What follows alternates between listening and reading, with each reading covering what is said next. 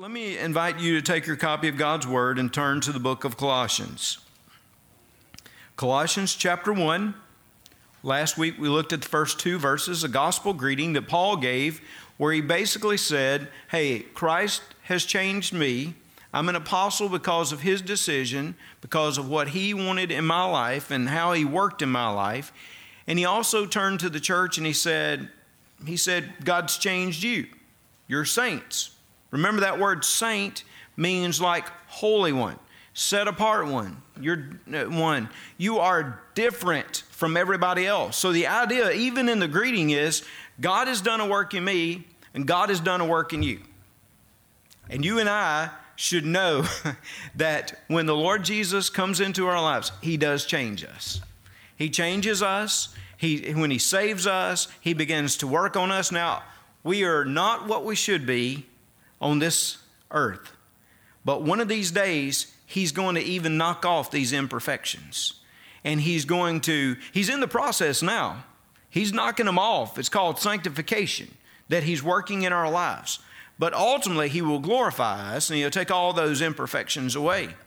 But until then, God continues to work, and we continue as a church to hear from him, even in a letter like Colossians, just as Paul was writing to them. And when Paul's writing, you'll notice in these verses tonight, he's going to express thanks for them and thanks for what God is doing, and then he's going to challenge them. But I do like it, the way Paul does this. I mean, this is a good writer. This is a good preacher. You tell them what's good about them before you really challenge them, you know? You tell them the things that are going well in their lives. You tell them the things that they can be complimented on, because everybody can have some type of compliment coming their way. So Paul, he says, God's changed me and God's changed you. And then he moves into that complimentary section where he says, I want to give some thanks for a moment. I want to express my gratitude. Look in verse 3. We give thanks to the God and Father of our Lord Jesus Christ, praying always for you, since we heard of your faith in Christ Jesus and of your love for all the saints, because of the hope which is laid up for you in heaven, of which you heard before the word of the truth of the gospel, which has come to you, as it has also in all the world, and is bringing forth fruit, as it is also among you since the day you heard and knew the grace of God in truth. As you also learned from Epaphras, our dear fellow servant, who is a faithful minister of Christ on your behalf, who also declared to us your love in the Spirit. Verse 3 through verse 8 is one sentence in the original language. If you look at the original language, just one sentence that encompasses all of those verses. I mean, he is lengthy, right? And there are other areas, there are other books where you'll see Paul do something very similar. He will just begin talking, and it's like he cannot punctuate the sentence. He has to keep going and keep going and keep going. Today, there are some writers, Christian writers, a guy named John Piper, if you ever read anything about him, that I think took his methodology from the Apostle Paul. I will start sometimes on one page, and 2 pages later, I might finish the sentence. But there are some of us preachers that are like that as well, right? We may not put it on paper, but when you hear us speak, you can hear us like just combine all these things together in one sentence. There's one sentence in verse 3 through verse 8. But the primary statement he makes is there in verse 3, we give thanks. For those of you who have taught English, or you remember the days of diagramming, that would remind us that phrase, you have the subject and the verb. You have everything really about the sentence. Everything else is modifying that basic structure. We give thanks. Paul says, I just want to stop and express gratitude. And if you read his letters, you're not surprised. Paul loves to stop and just demonstrate his grateful heart to God. Even as he's writing, right? Now, some people would say, Well, if you look at those early pagan letters and the Greek letters of the day, you will notice that this is a form of flattery for people. And yes, it is. But I love the way Paul takes the forms of the day and he puts new substance in those forms. He puts a distinct Christ-filled substance within the forms of that New Testament era. And here he says, we do give thanks. But you'll notice that this thanks is rooted directly in Christ Jesus. His gratitude is going to be in what Christ has achieved, in what Christ has done. I'm convinced we need to be people of gratitude. Let me just stop before I show you what he's grateful for and just encourage you to be grateful. I know there's a season of the year when we emphasize it. It's around November. We call it Thanksgiving. We eat a lot of food, and hopefully we offer a lot of prayer of thanksgiving. But the spirit of gratitude and thanksgiving should be with us each and every day of the year. We are to be grateful people. God has really been impressing this upon me lately, and I have not been as grateful in some areas like I should be. And God has really been dealing with me about being more intentional about my gratitude. I mean, here's Paul, who I believe is in a Roman imprisonment, maybe a house arrest at this time, and he's taking time to write to the church, and he takes time to speak to them about his gratefulness.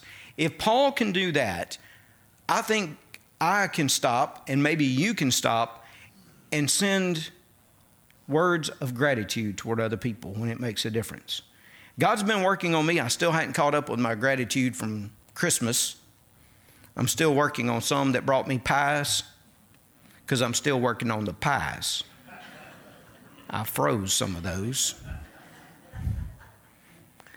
But it just reminds me that, I need to stop and I need to be grateful, and you need to be grateful. And here's Paul, and Paul is saying, we give thanks. I think this is probably Paul and Timothy together, reflecting upon God's goodness and giving thanks. And notice, he says, we give thanks to God and Father of our Lord Jesus Christ. He said, we give thanks to him because we recognize that every good gift is coming from him. Our gratitude ultimately is toward him and what he has done. He says, praying always for you, lifting them up. And next week, if you come, and I hope you will, we'll talk about a prayer for the church and a prayer that we can offer for the church. But he says, we are praying for you since we heard of your faith in Christ Jesus and of your love for all the saints. What Paul says is we give thanks. We give thanks, one, for the faith that you've had in Christ. We give thanks for the love that you have for all the saints, for each other. We give thanks because we see fruitfulness, verse 6 of the gospel. We give thanks to God for what he continues to do. So let me just flesh out some of those areas of thanksgiving tonight. We give thanks for the faith that you've had in Christ. Paul looks at this church in Colossae and he says, we see that you've trusted Christ. Now, Paul was not actually one who birthed this church. Now, Paul birthed a lot of churches. He was the ultimate church planter, right? But he had not necessarily birthed the church at Colossae. He had been in Ephesus, not too far away. And as I mentioned last week, perhaps his work was extended down to the Lycus Valley, there to Colossae. Maybe it was his companion Epaphras, who was mentioned in verse 7, because it says there, also you learn from Epaphras, our dear servant, who is a faithful minister of Christ on your behalf, who also declared to us your love in the Spirit. He says, Epaphras has taught you and he's spoken to you. Maybe Epaphras was a companion of his up in Colossae, and he just sent, in Ephesus, and he sent him down to Colossae. And maybe it was Epaphras. I'm not sure. We're not totally sure what happened there, but somehow the faith had come to that community and the church had been established. how grateful Paul was that the gospel had gotten to Colossae. How he had given thanks that they had expressed faith in Christ. That absolute trust and surrender that we talk about often. Faith. That they had shown their faith in Christ. He said, I'm thankful for that. Aren't you thankful that people do have faith? They have faith in Christ. Aren't you proud? Aren't you grateful that God establishes churches? Aren't you grateful that God brings people together into the family of God? I mean, this is what Paul's saying. Paul said, I am so thankful that God established faith in you. You have had faith, and basically saying, I am so thankful that he established you right there in Colossae as a body of believers. I'm kind of proud that God established a church in Ruston called Temple Baptist Church. I'm kind of proud. And there are good other churches around here. I don't mean that exclusively outside of other churches. There are great churches in Ruston. God has given some wonderful bodies of believers here. But for me personally, to be able to pastor this church and be a part of this church, I'm proud that somewhere along the way, God allowed the establishment of Temple. I'm proud that God is still establishing churches, that he's still planting bodies of believers in our nation and beyond. Some of you know that we support some of these churches. A few years ago now, you know what? It's been almost 4 years ago. I think some of you saw this guy come and preach, some of you who were here, and he kind of had a little different hair deal, you know, like it's kind of was to the side. It was a fade or something. Is that what they call it? Gabe, is that what they call it? You're into more of that kind of stuff, you know, but maybe something, a swoop or something like that. And I remember when he came in and I thought to myself, man, I don't know how this is really going to go over this morning. I don't know how. But he came and he preached. His name was Matt Lawson. And you all were so receptive to him. And you all have blessed him in so many different ways. And we have sent short-term teams out to the Los Angeles area where he started a church. And we have helped them financially. Back in December, he sent me a note that they had in the Burbank area in their church. They had, I think, 359 people there that Sunday morning, children and adults.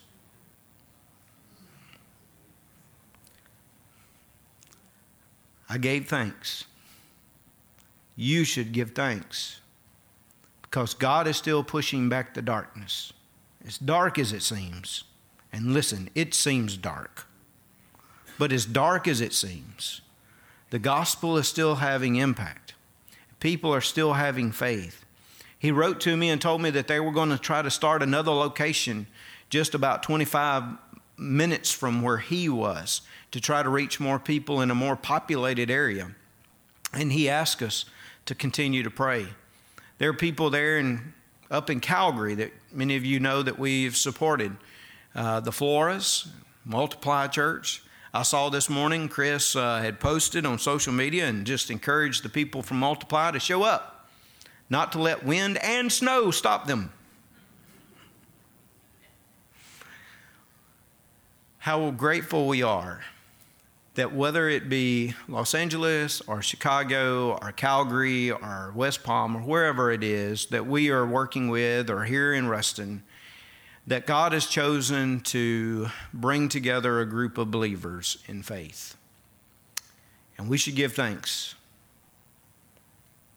Colossae was a dark area. There were many dark areas that needed the message of Christ. Paul took that message to many of them, but there were others involved, people like Epaphras, who helped spread the word, and they were able to receive the gospel of Christ. And Paul said, we give thanks to God. Had to be a God thing, had to be a God moment in this church's life, because God is the one who brings the church together. He said, I am thankful. I'm thankful for the faith that you have in Christ Jesus. Notice that terminology again. You'll see it through Paul's writings, in Christ.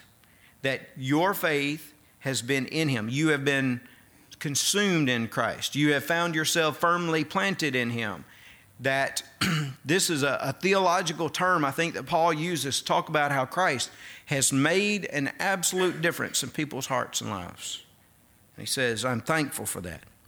And notice that second thing that he mentions here in verse 4. He says, and I'm thankful for your love for all the saints.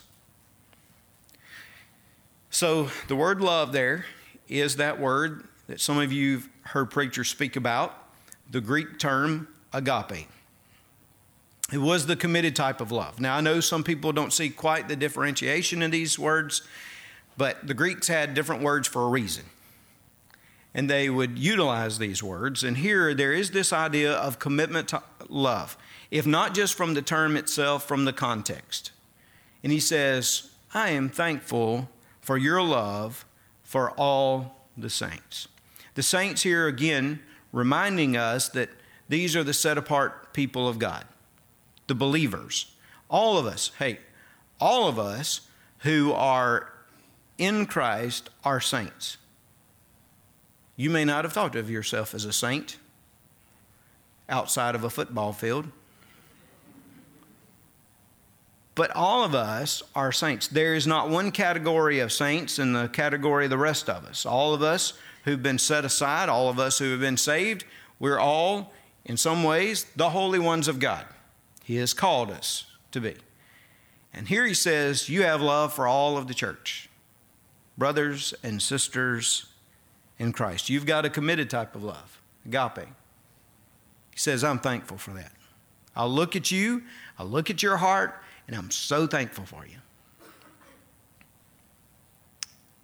How grateful. Again, how grateful should we be to be able to find a context of love and faith and fellowship that God would allow us to be a part of, something we call the church, where we can love one another. I'm so, again, grateful for Temple Baptist Church, a people that will genuinely love one another. I've seen it for 5+ years since I've been here. When people go through difficult times, when people are struggling or maybe facing challenges, this church will come around and demonstrate so much love and so much compassion. I have seen it in so many of our members. I've seen it in so many of our people. How grateful I am for a church that loves one another. I don't know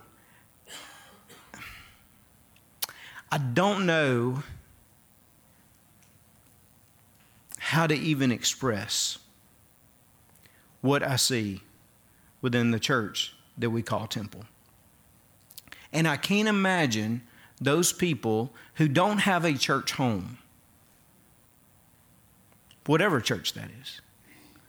People who call themselves believers, and I'm not necessarily suggesting that they're not. I'm just saying to you, God never intended for a believer to be isolated and alienated alone. It was never God's intention. God always designed and assumed that his people would somehow come together for worship, fellowship, and mission. That it would be within a context of a local body of believers. Remember, when you look at the word church, when you find it in the New Testament over 90 times, it's used like 114, 117 times, like 90-something times, it refers to a local body of believers.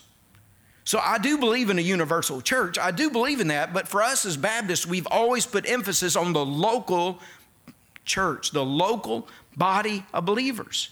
Because it is there that you experience relationship. It is there that you experience true love. It is there that you are able to minister to one another. And I can't imagine people who have alienated themselves from his church.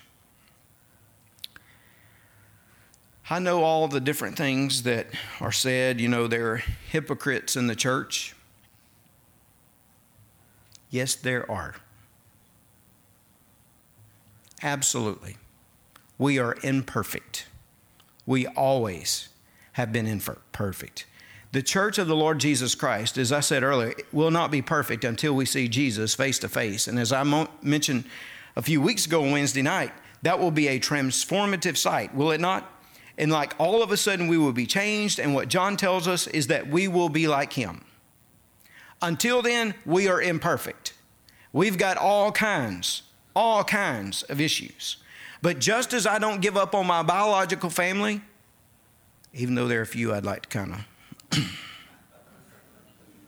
even though I don't give up on my biological family, I will not for a moment give up on my spiritual family, because it is the context where we are able to love one another as brothers and sisters in Christ. That's what Paul says. I am so thankful for your love for one another. Paul loved the church. He really did. He loved the local churches. How do I know that? Well, he would not only establish a lot of them, he'd go back and visit them. And then when he wasn't visiting them, he was writing them, because he wanted to encourage them and challenge them. And even if he wasn't writing them or visiting them, what was he doing? He was praying for them. It's all borne out in the scripture that Paul prayed for them. He visited them. He wrote to them. He was so encouraged, and he so loved the local churches. And he knew that it was from the local church that the gospel would most readily come forth. The church, I believe, is the epicenter of missions and of ministry. Everything happens from the local church outward. And that's the reason he says, I'm so grateful for your love. And the reason you've had faith and the reason you've had love, why? Is because of the hope which is laid up for you in heaven, of which you heard before in the word of truth of the gospel. So in other words, the reason you really are able to love one another like you should, and the reason you've had such faith and commitment to one another, is because you know there's something more. You know there's a hope. Now, this word will be used in the book of Ephesians. And of course, Ephesians is a cousin of Colossians. When you look at the Pauline corpus, the Pauline literature, it's a cousin. You've got Philemon. You've got Philippians. All of these written, I think, about the same time. The captivity epistles, some of them have been referred to as. And in the book of Ephesians, it will also, in that first chapter, talk about that hope. It talks about the hope that is in Christ. It talks about the hope which is guaranteed of something much better. So Paul's speaking about this. He said, the reason you have such faith and the reason you have such love, and I'm so grateful for those things, is because you have a hope. Because you responded to the word of truth in the beginning, and you knew who your confidence was, and you knew who your assurance was. Your confidence and your assurance is Christ Jesus. He's your hope. That's the certainty. That's the assurance. Remember, in the New Testament, when you see the word hope, it refers to certainty, assurance. So you have full confidence in Jesus, and you have full confidence in what he has done, and you've responded to the gospel. Because of that, you've had faith. Because of that, you've had love. Oh, for us to keep going as a church and for us to love one another like we should, for us to have the faith that we should, we have to keep remembering that we have the hope of Christ, the certainty, the confidence. And he says, I'm thankful for the fruitfulness, which has come to you, the gospel, that is, the truth of the gospel has come to you, as it has also in all the world, and it's bringing forth fruit. As it is also among you since the day you heard, and you the grace of God in truth. Spring forth fruit.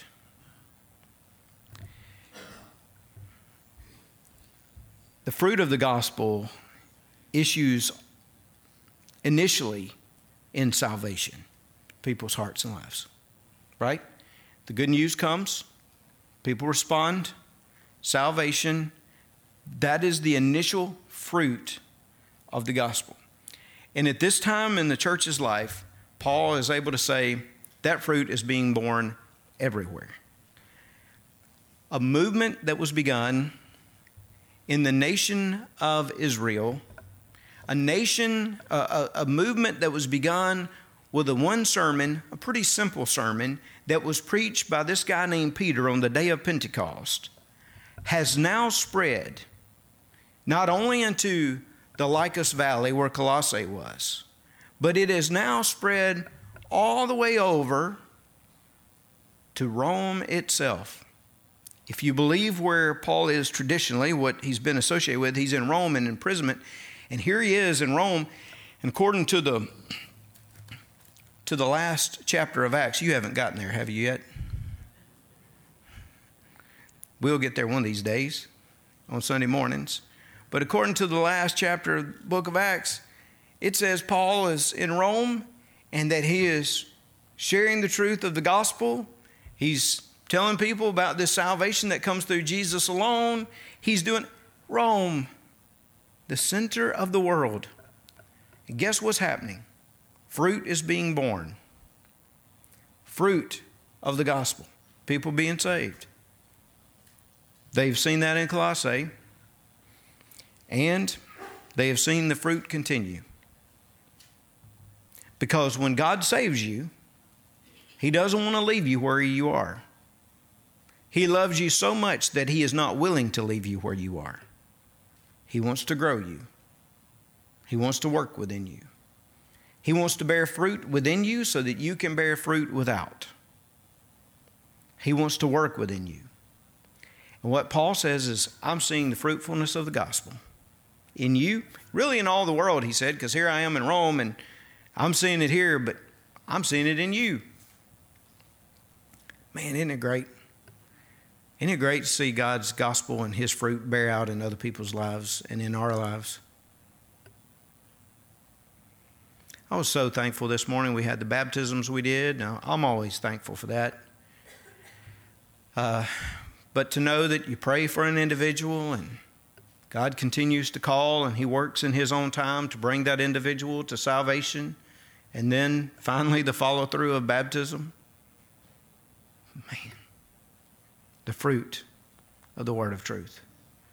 To know, as I mentioned this moment, that you can go on a mission trip with a young boy and you see him grow and you see the different things in his life, and then as God's Spirit strives with that individual, that He brings him to salvation. God, thank you for the fruit. Thank you for the fruit. When you see people not just baptized, but you see them growing in the Spirit, and you see them growing in the Word, you see them being equipped to do the ministry, people that God encourages and blesses and challenges to do amazing things, whether it's in the worship ministry, it's a mission trip, in the youth, wherever it is. Isn't it awesome to see the fruit born?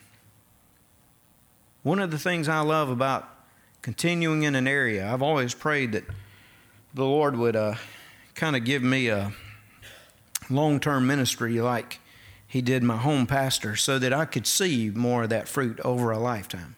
Sometimes it's hard to see in a snapshot, but to see the full portrait of what He's doing and to see the fruit, Paul just says, hey, I am so thankful for the fruit of the gospel, for how that fruit is being born, not only in the world, but especially right there in your church. And I'm thankful that we continue to see the fruit of the gospel even within Temple Baptist Church through salvation, but also through sanctification as God works in our hearts and lives. We give thanks. We give thanks for the faith that you have demonstrated in Christ. Give thanks for the love that you have for one another. We give thanks for the fruitfulness of the word of truth and how it is making a difference in your life and your congregation. Those were the words of Paul. I think they could be our words of looking at our church and congregation and just offering to Christ the gratitude and the praise that he so deserves. Let's pray together. Father,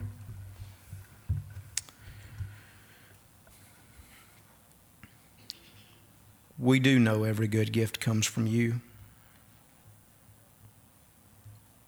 The only reason we can stir the waters of the baptistry is because you have stirred the heart and the spirit of unbelievers and brought them to life. The only reason we can see people grow in your word is because you have implanted that word in their lives and you're making a difference in them. The only reason we can really demonstrate the love toward one another that we should is because you first loved us, even when we didn't deserve it. So God, tonight in this place, as a people and as a church, hear our thanksgiving. Hear our praise. Hear our gratitude. And we pray, Lord, every day that we would have more faith, that we would have more love, that we would have more fruitfulness as we depend upon you and your Spirit. We pray it now in Jesus' name. Amen. Would you stand?